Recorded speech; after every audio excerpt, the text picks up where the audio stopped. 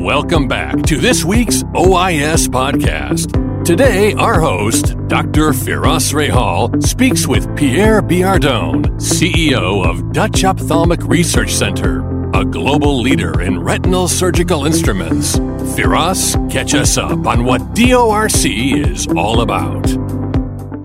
Hello, everybody. Welcome back to the OIS Retina podcast. Again, I'm Firas Rahal. I'm a member and a partner at the Retina Vitreous Associates in Los Angeles and a partner at Excite Ventures, centered in New York City. I'm delighted to have as my guest today, Pierre Biardon, who is the CEO of DORC, or Dutch Ophthalmics, as all of us in the retina business has known them for many years. Pierre comes to us, I believe, from Paris. Thank you, Pierre, for joining us today. Thank you so much, Firas. Actually, I'm sitting in my office in the neighborhood of Rotterdam in the Netherlands. But I'm originally French, you're right. Very good. I'm glad you're in Rotterdam. I guess that makes more sense given who you're with now. Absolutely. Are you originally from France or Belgium, or where are you originally from? I'm originally from France, yes, absolutely. And I want to review a little bit some of your previous positions, which gives rise to that history, and then how you came to be where you are now. You were, and I'll go in chronological order, most recent, and then you can correct me if I've got any of this wrong. CEO of Human Optics between 2017 and 2020. Pierre was president of the Alcon Labs in Paris from 2013 to 2016, president of Carl Zeiss, also in France, 2010 to 2013, and director general was the title I saw for Carl Zeiss Meditech, also same company, but different title, 2005 to 2013. What can you tell us about these previous positions? What did you like or dislike, if you wish, however free you feel to talk about it? And then ultimately, maybe you can then tell us a little bit about the Human Optics program, because I'm not as familiar with that one. Sure. Well, thank you very much. Yes, and before that, I spent 10 years with Supervision and Novartis. So I saw you've been involved in the Visudyne development, and I've been the first to launch it in '99 in Switzerland, about 18 months before others did, and that was my very first contact with retinal specialists. So just as for the anecdote, right? So I was very fortunate because, as you said, I worked 30 years in the ophthalmic space, actually, 20 years as executive, worked with, blue chip companies like Carl Zeiss, Alcon. So, you learn a lot with those big corporates. So, certainly, they're a benchmark in, the way you work. And I was also very fortunate to work with great people. I think there is a common thread to my background, is that as far as I can remember, and since my very first job, it's been about integrating new businesses, about managing change, and about growing businesses, right, and building up leading teams. And if you're asking me what I liked very much, I liked very much, of course you remember the numbers in the great years, but what is most important is, is the adventure with the people, great people you've met, be customers, great surgeons who became friends for some of them, right? And it's about the way you're walking together. So that's really what I would say. And I've been constantly learning all around the way. That's also what is great, is just that you're learning all the time, whether in situations that are tough sometimes, but you always learn. It's a little bit like surgery, right? A lot like surgery. Yeah, exactly. So that's it. And what I didn't like is at the end is to be part of those big, large corporate, because they become very, very, very complex, self-centered organization where I felt I wanted to do something more entrepreneurial. So that's how I became CEO at Human Optics, which is a small company, German company, I knew the shareholder, and then he asked me to basically reposition the company and put it back on track, which I did. It's well known for its specialized IOLs, in particular the artificial iris that you might have heard of in the United States. So one of the big achievements I have is that I brought the artificial iris together with a team to the FDA, and we've been the first ophthalmic device to get the breakthrough status from the FDA, which was a little bit of a poison gift, because all of a sudden you've got most of the ophthalmic division of the FDA, which is working for you for less than 6 months, because it has to be less than 6 months to get you to get the approval. And we were not FDA certified. So it's been a great adventure.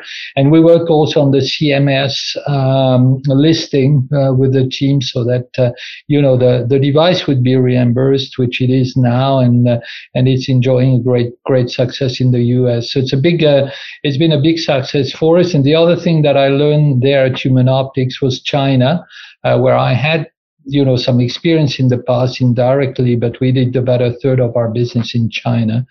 So that's also what I learned there. And then, we filled also the innovation portfolio, which were kind of weak when I joined, and we made it a better and attractive company so that it would be bought and acquired by a Chinese strategic investor. So that's how that product is very interesting, the artificial iris. I wasn't aware of this, but I think one of my patients here in Los Angeles was one of the first to get it in the U.S. I think UCLA was one of the sites, and I had done trauma surgery on this patient and repaired a retinal detachment and, removed the lens. Yeah. And his iris was severely damaged. So we did some staging, and I sent him to my friends at UCLA, and he was I think the first person in the trial. He turned out very, very well, this patient. Very appreciative of your development, obviously. I'm glad to talk to you about that. Yeah, no, that's a great product and great surgery. So these are some of the most magnificent and complex surgeries I've seen in my life. Yeah, agree. So how do you view these positions in the context of bringing you to your current position with Dork, who, of course, all the retina surgeons who are observing here today we're all very familiar with Dork for many, many years. And maybe tell us a little bit of history of Dork for those who aren't as familiar. Yeah. Okay. Yeah. Well, when I got free from Human Optics, I could have stayed. The buyer, would have liked me to stay, but I got approached by Dork, and I said that's the job of my dreams, and I'm still saying it, so that's the good news. I just love it. I always wanted to be in an innovation-driven company in ophthalmology, because this is what I can. And so when I was off this job, I was really extremely excited about it. So Dork is a global player in retina. So and has always been. It has started as a startup back in '83 in Rotterdam. Was mainly then an instruments maker and developer, right? So this explains why we have in our genome still innovation, because this is what we've been born with, collaborating with surgeons and developing products that they need. And all through the years, Dork has been really a leader in innovation in retinal surgery. So we've brought the light into the eye. So today in the US, we're having the only LED system on the US market. We're the only one to have a dual mode pump in our EVA machine, where we combine flow and vacuum technology. We were the first one to bring the 2-dimensional cutter. We invented 27 gauge, so Dork is 27 gauge, and it's by far the most performant product in the market today. Where we've got, and we have evidence of that we've got the best performance, the highest share in 27 gauge surgery. The VR dyes, which we're well known for, we're world leaders in in VR dyes. So we registered them in the US market with Vision Blue in cataract, but we're also the one and only posterior dye approved by the FDA with Tissue Blue that we launched at the outbreak of COVID, and is a fantastic success. So we had to become much more digital like others, but this one is a clear example of a great success stories with more than 30,000 surgeries done with Tissue Blue to date, right? And we launched it in April last year. So there are many other things if you would look at the portfolio, but that's really innovation is what DORC is about, indeed, yeah. No question. I think they've always been viewed, and I've been practicing a long time, as a company that's innovative, but also has this appearance and correctly of really precision engineering. The tools, the handheld instruments and so forth have always been super precise. You obviously have a great team of engineers. How many engineers do you have approximately now at DORC working on instruments and so forth?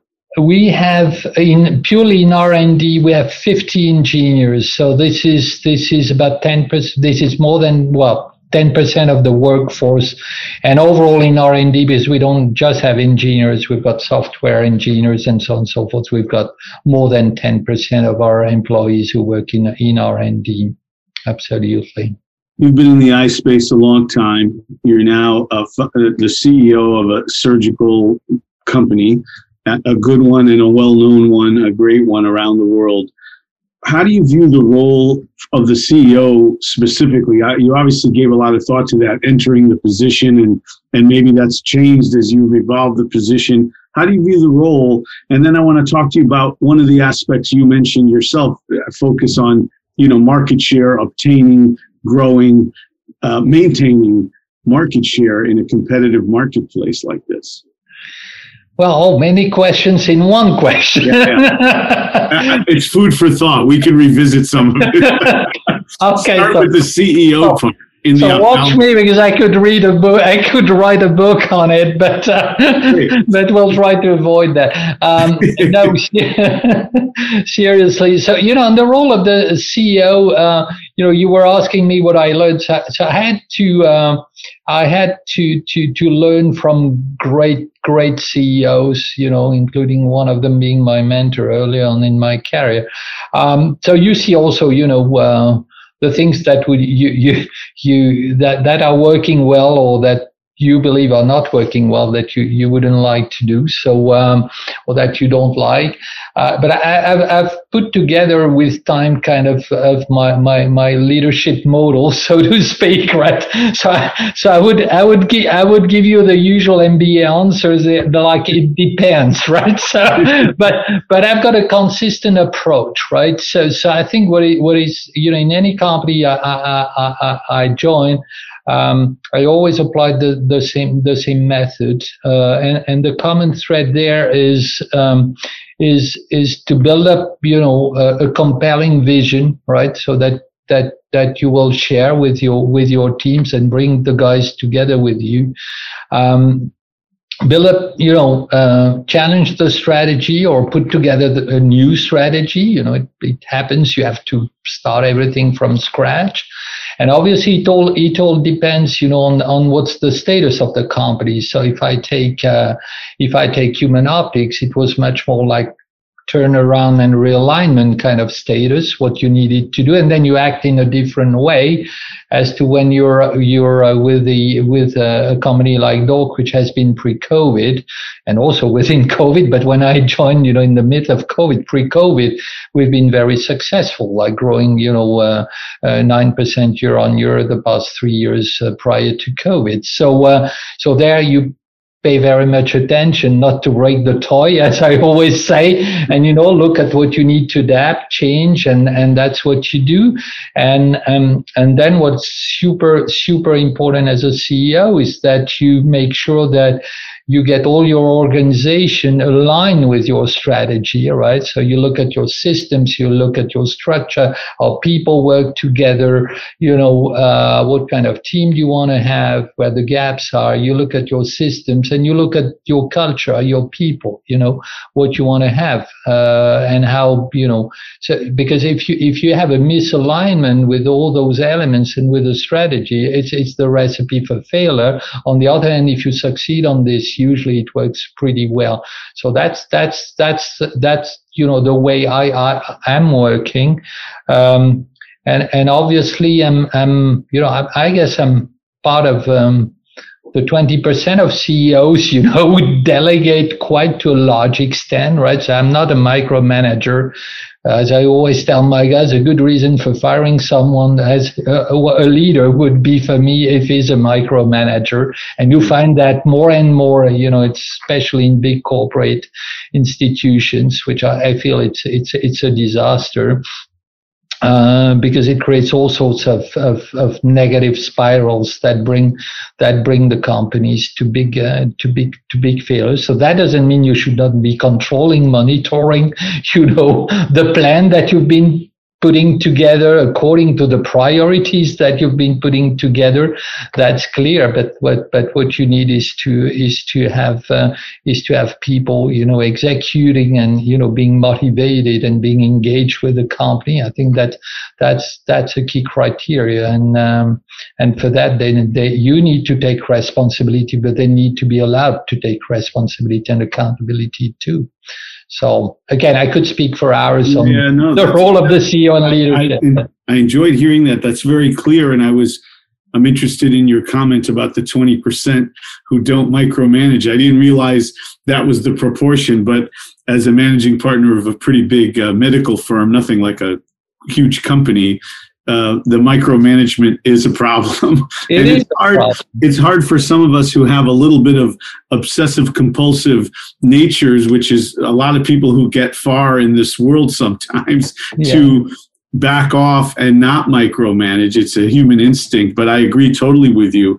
You talked about the vision, the broader message, the mission, aligning the different parts of the company. I totally agree.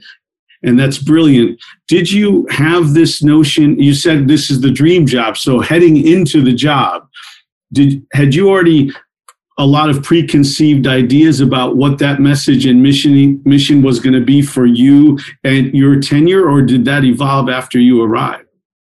Well, I would say, when you get into a job, you've got the very famous first 90 days or 100, depends on the book you read, right? So, but that's about the first 3 months. So where obviously, you prepare yourself beforehand, depending on what kind of documents you've got beforehand. But basically at the end of these 90 days where you kind of audit the situation, you meet the people, like I met more than 10% of the people. We've got about 500 people at Dork, right? So I guess I made about 50 interviews when I joined, right? So you really gotta, and in a very structured way, right? So it's not by accident and just to say hello. So you just audit the situation, and at the end you get the sense of your priorities, and you build up your team and you build up your shorter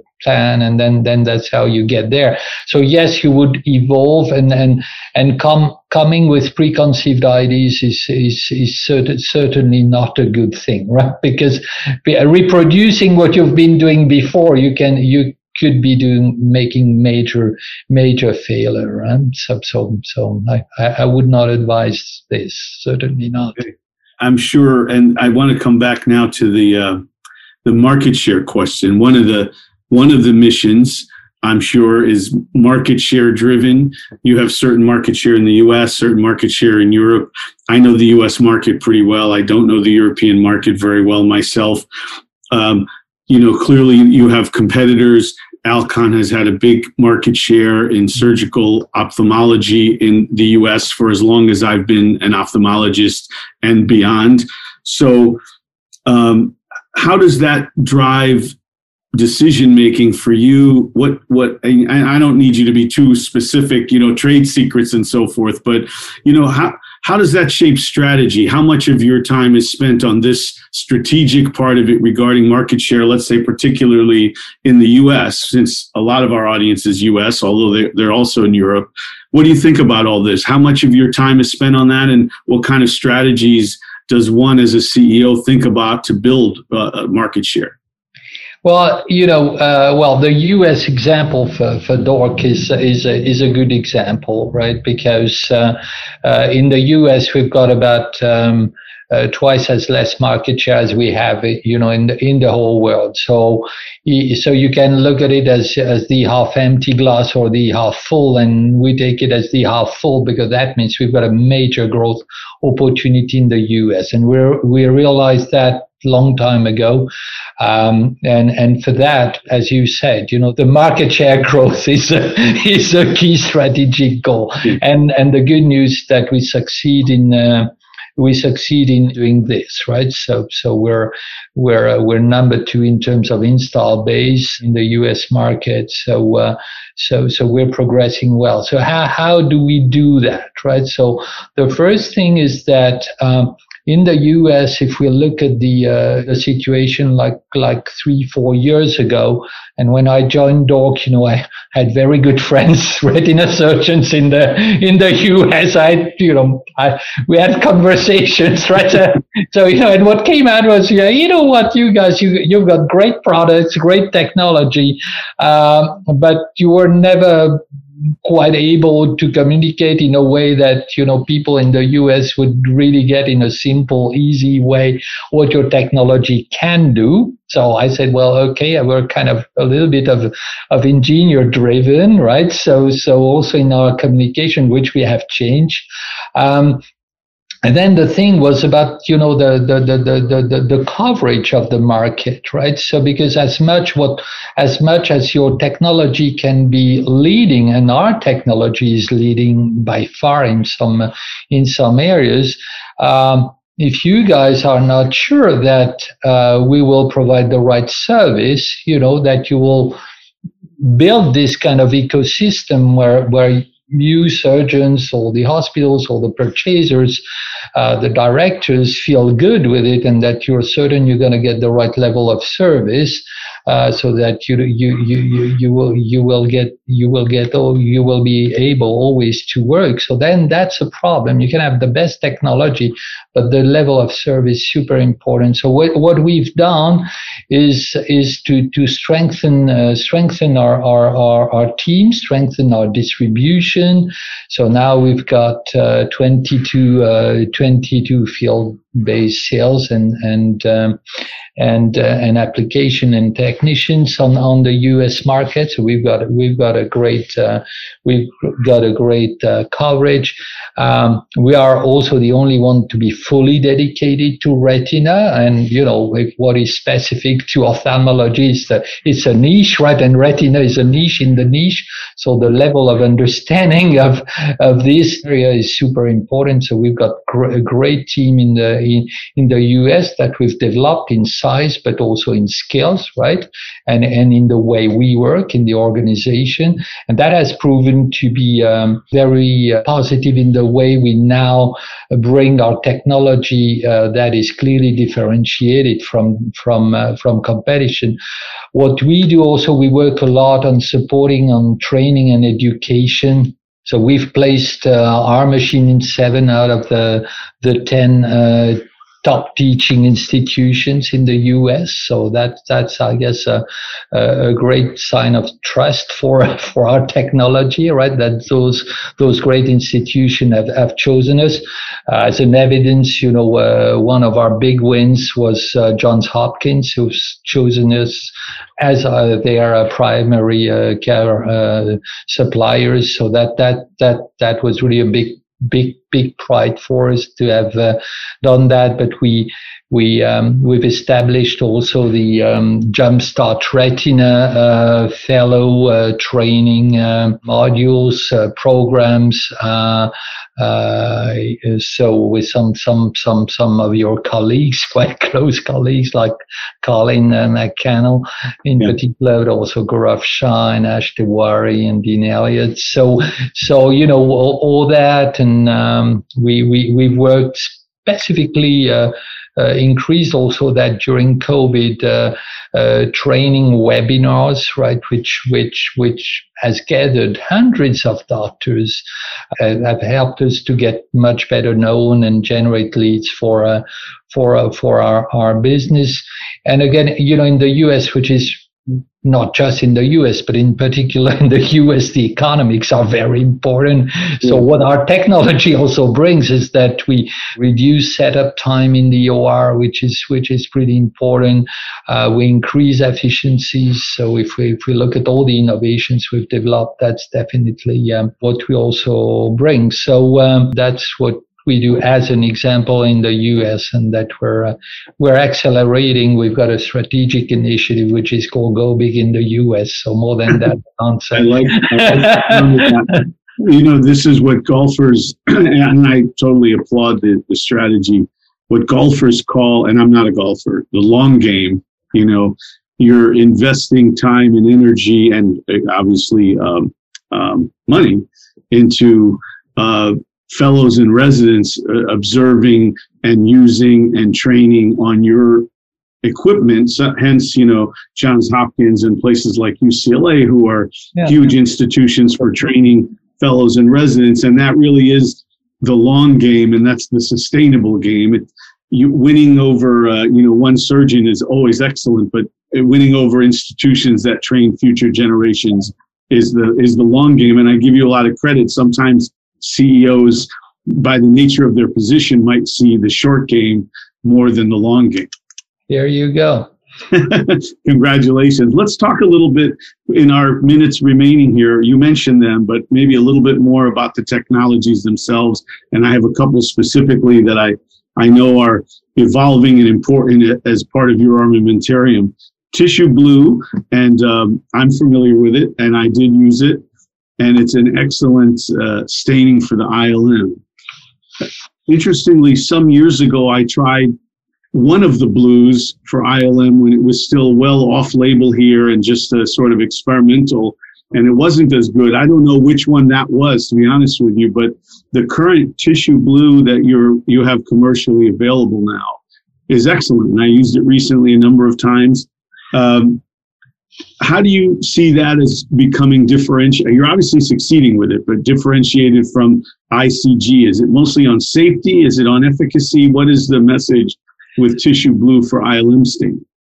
Well, it's both actually, right? So as we said, it's the one and only FDA approved product, right? So which, for me, that means when you're using it, you're not using off-label product, which is always a problem nowadays, certainly in a country like the US, right?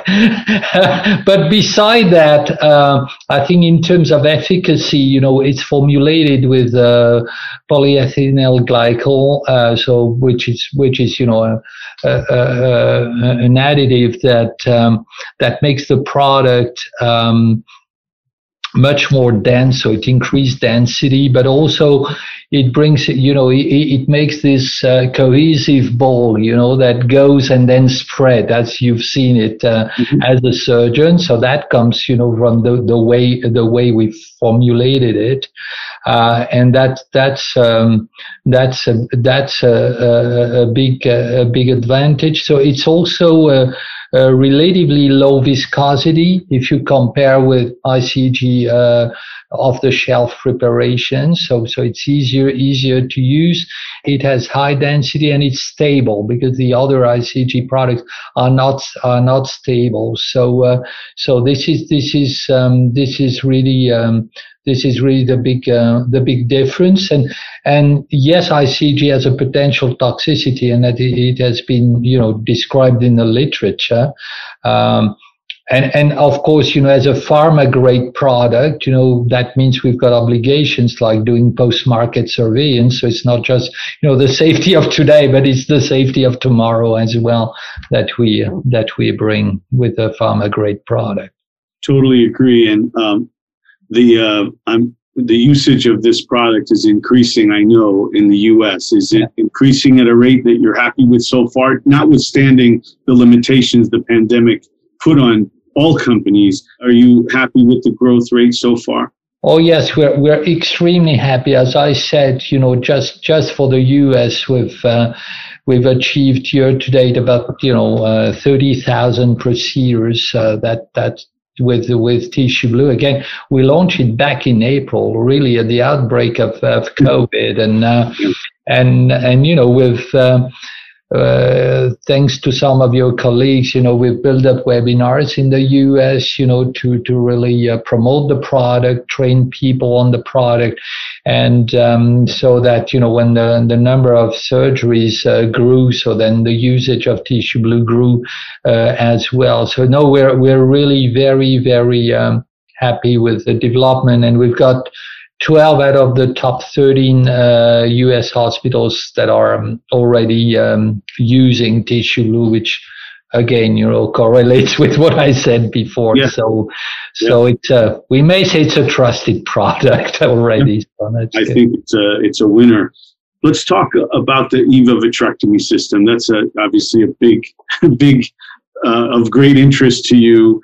The technology evolves, gets better. Again, we spoke about the reputation earned by Doric for tremendous engineering. Obviously, a lot of thousands of man hours went into developing this device initially. What is when your sales force wants to go out and talk to surgeons about EVA, people who are using other products or considering opening a new center, what are the differentiating features they like to talk about? What do they express as good reasons to choose the EVA system versus some of the other ones? So no. Look, I think the unique. Well, it's not just the machine, as you know, right? So it's a full system with everything that goes together with it. So obviously, when we talk about EVA, we talk about fluidics. So that's the first thing. And then it's the combination of what our very specific pump is bringing to the fluidics performance.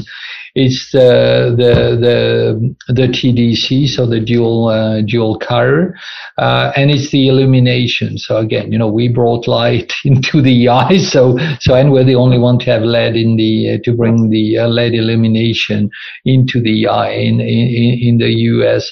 And then what you get is really an enhanced control as a surgeon, right? So again, on the cutter, the TDC we were the first one to introduce that 5 years ahead of competition back in 2014, right? So just telling what this company is about, and it's been used according to our own data in over 80,000 surgeries so far, with a great track record. And obviously, when you combine the cutter with the VTI pump, that's the name of our pump, which is offering vacuum and flow. So that's where you get the full performance and benefit of this system, with the flow rate that ensures stable aspiration flow in vitreous and BSS. And that gives you, and you're the one to judge if you use EVA, but also in mobile retina, this is also when I saw my first surgeries when I joined, there were pretty tough cases, and this is the French surgeon showed me, so you see in this, and when you go, there and with a mobile retina, how great it is to have such a control, which is essential, right? So ultimately, as a surgeon, and we all talk about this, and we talk about it with the corporate folks too. with all the different bells and whistles that come on our very fancy and very elegant machines, the quality of the cutter still is 90% of the meaningful quality to the surgeon. That description you just gave of how well you can shave over a mobile retina, those basic points are really, from an efficiency and safety standpoint, those are the most important things. And I'm glad that you're focusing on it, and your company does focus on it. And I hear the talk and when the product's being promoted, and I totally agree with that. And I think you're focusing on the right parts of what means something to us in real practice every day with both easy and tough cases. How much of the message when you're trying to, and I'm not asking you to be a salesman here, but you have a sales force who report to you at some point, how much of the message in flipping a client from a product, say an Alcon or another company, to your product, how much of that has to be economic in the U.S. versus, say, other parts of the world, or is it same everywhere? Well, it's about the same everywhere, because, all the countries, you go from China to the US to Europe, to government-driven healthcare system or purely private-driven systems. Everybody's facing the same situation, that you've got more and more patients that are getting older and older, and they've got more and more eye problems, and other diseases, and nobody has got enough money ever to cover those costs. So economics are absolutely essentials, but more than economics, it's about also what I call market access, which is, what kind of value do you get for your money? And I think, this is absolutely critical. Part of our markets are tender driven, so we like public tender driven. So we're always in competition with, a big element on price, on cost of procedures, but unfortunately about performance, which is important. So that's the big challenge, right? It's access to innovation for the patients, and for the healthcare system, but that's why we also work a lot, and it's part of our strategy, to always be better at what we're doing. And, like operational excellence is super important for us, in order to generate the margins that will allow us, on the one hand, to finance innovation and R&D, and on the other hand, to be competitive on the market, which we so far managed pretty well to do. Makes a lot of sense. I want to give a little plug to you and your company. One of my favorite, and I didn't mention this to you before, but one of my favorite tools in all of ophthalmology is your disposable flat lens for peeling. I saw that. And I'm not kidding. All of us value visualization tremendously in vitreoretinal surgery. It's a particular area of interest to me. I really value the viewing system, and I still use the AVI wide field systems, contact versus non-contact. I'm a pupil of Stanley Chang, and I've never given that up, and I won't. I really think the view is magnificent. And for peeling an ILM, really the disposable flat lens from Dork is fantastic. And I'm glad that you and other companies still pay attention to these small details, because they're critical. And you have to use the Ultra Peel forceps with it, and you will see. I'll try it. Yeah. I'll try it. I have not used those, so I won't, but I will try it. And I saw in my studies to prepare to talk to you, the diagrams of that forceps, so I'm going to try it for sure. And I've been using the tissue blue now, and I think so that combination is wonderful for peeling the ILM. And we often make it look easy, but it's a very challenging skill, and learning how to do it properly is difficult, and visualization is everything. Thanks for that lens. I was a big fan from day one. Thank you. What about, and we only have a couple minutes, but I want to hear about what you think for the future. Broadly speaking, what are the directions for you personally within the company, but really for the company overall in the coming 2 to 3 years? New innovations, marketing approach. What are your focus? What is your focus? Oh, our focus is definitely growth, right? So we've got a we're a private equity backed company. So I forgot to say that, but that's pretty important. Which is great news because we've got a unique shareholder and who is really very much focused on growth. Where we've got a great relationship, great collaboration together. So that makes things really very much fun. So to your question, we want basically to double equity within the coming 3 to 5 years, right? So which is a challenge, but we've got a very solid base as you and me we just discussed.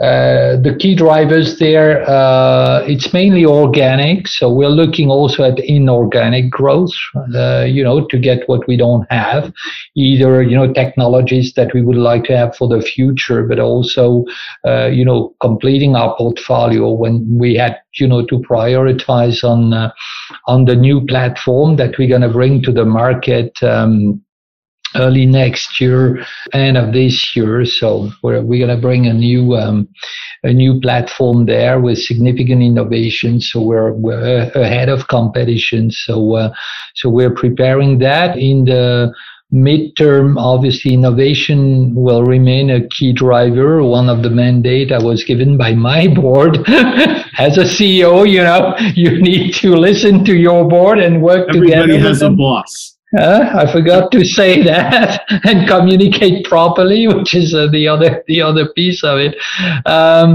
So innovation is for the future. What's the next step, right, in retina surgery? So we're looking at new approaches, new surgical approaches, but also new therapeutical approaches, like gene therapy, as you well know, is becoming reality now.